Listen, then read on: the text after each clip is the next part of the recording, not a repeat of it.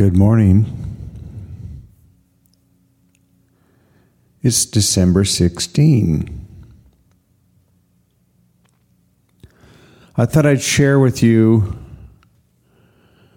a review of a Michelin-starred restaurant that has gone viral around the world, and then the chef responded. I'm going to read not the whole review. If you want to find it, just Google Michelin-starred restaurant terrible meal review or something like that. It's not hard to find.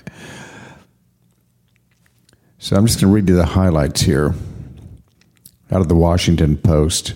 Geraldine DeRuyter, her husband, and their friends arrived at the restaurant Bros, that's B-R-O-S apostrophe, with high hopes given that it had been awarded a Michelin star, one of the industry's most respected honors. The 27 courses that followed over the next 4.5 hours dashed those hopes, she told the Washington Post in a monthly morning phone interview. The meal was the subject of a review DeRuyter posted last week on her blog, The Everywhereist, that has since gone viral. One course at the restaurant in Lecce, Italy, was slivers of edible paper. Some were shots of vinegar.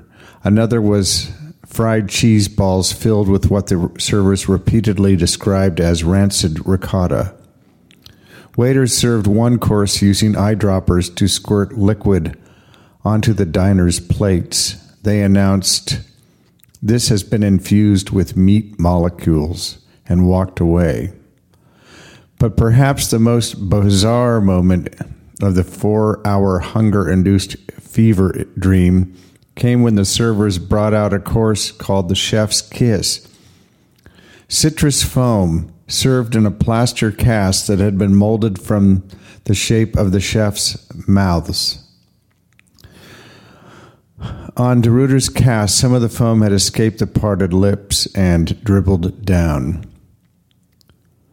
She thought the waitstaff should bring them spoons so they could use to scoop out the foam. None came. We were told that we were needed to kiss the mouth of the ramekin in order to slurp out the foam. She added, at that point I was like, okay, this is a Twilight Zone episode. I feel like I'm in a parody of what modern cuisine is. It was such a symphony of bizarreness on so many levels that endured and just kept going. It was an Energizer bunny of disaster. For the party of 8, it came to about $1,500. And there you have it.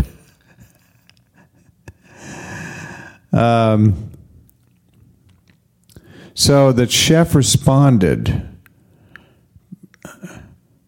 with a 3-page document featuring a series of pictures of a rider on horseback. The first is a fairly simplistic drawing. The second is Jacques-Louis David's painting Napoleon crossing the Alps. And the third is an abstract painting that's almost unrecognizable. And he said, many can produce the first drawing. A lot of people are going to whip up the culinary equivalent, Pellegrino wrote in the response. It's not that hard, but most people will admire you. Only great cooks who've studied and trained for years can make, quote, spectacular food, just as David depicted Napoleon.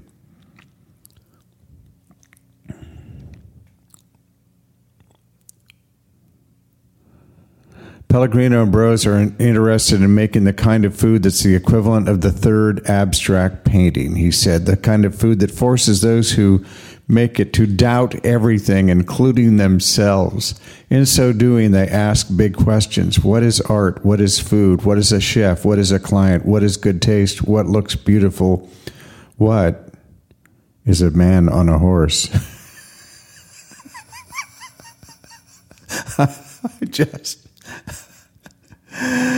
Oh man, I just can't. I can't stop laughing. Yeah, I mean, I don't know what to say about the meal. I have no interest in it whatsoever. For me, food is about pleasure, good food, good company, good conversation. That's it.